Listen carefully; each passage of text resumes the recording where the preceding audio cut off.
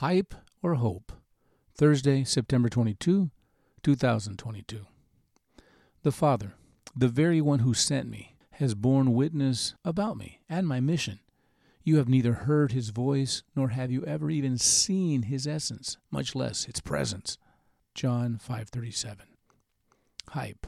The very sound of the word creates within my mind a sense of something that will not deliver what it promises.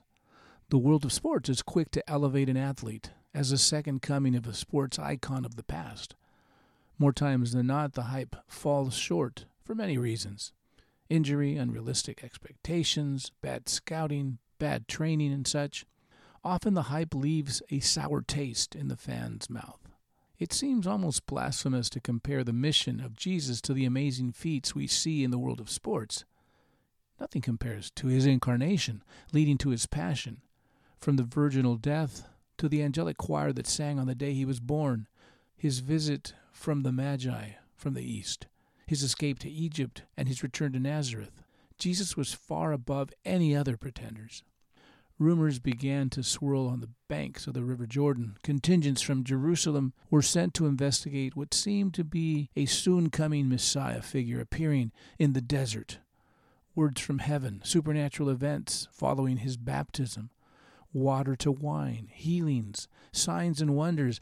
Jesus was hard to pin down. By the time he made himself visible in Jerusalem during one of the feasts of the Jewish calendar, the search by the religious leaders intensified. The healing of the crippled man at the pool of Bethesda, on the Sabbath no less, put the opposition into a frenzy. The opposition was beginning to take shape, even as his ministry was still in a blossoming phase.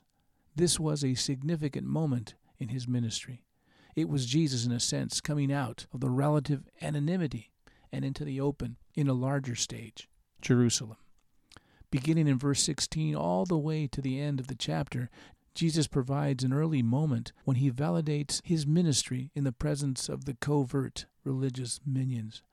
The Apostle Paul would soon follow in Jesus' footsteps when he found it necessary to face the opposition in defense of his ministry.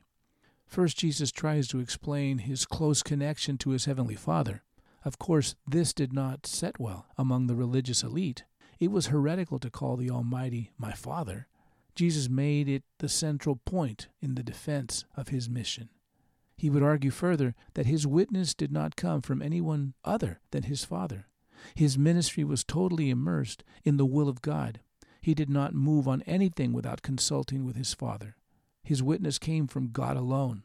John the Baptizer was an emissary from God himself, but Jesus' credentials came from a higher source, God alone. The Almighty commissioned his task of seeking and saving. In the meantime, the religious leaders had lost their connection with the everyday believer. They talked the talk, but they failed to make the connection with the daily spiritual walk of the seekers.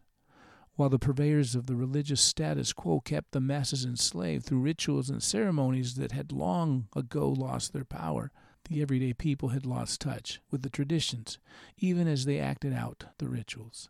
The hype came from their sense that they had been chosen by God, his special people, but the longing of the Messiah to return Israel to its golden days of long ago was waning daily. Hope was a rare commodity. But the coming of Jesus was not hype by any measure. Jesus avoided crowds of the city, preferring hillsides and lakes as forums for sharing the kingdom of God. Jesus brought hope of a new messianic era, hope of a better world. Jesus brought this and more. Jesus was preparing the way for his pronouncement regarding the kingdom of God and the arrival of a different paradigm. This was no hype. It was hope, and the best is yet to come. Abba, you are my hope. I long for you more and more every day. I want a deeper walk with you. In Jesus' name, amen.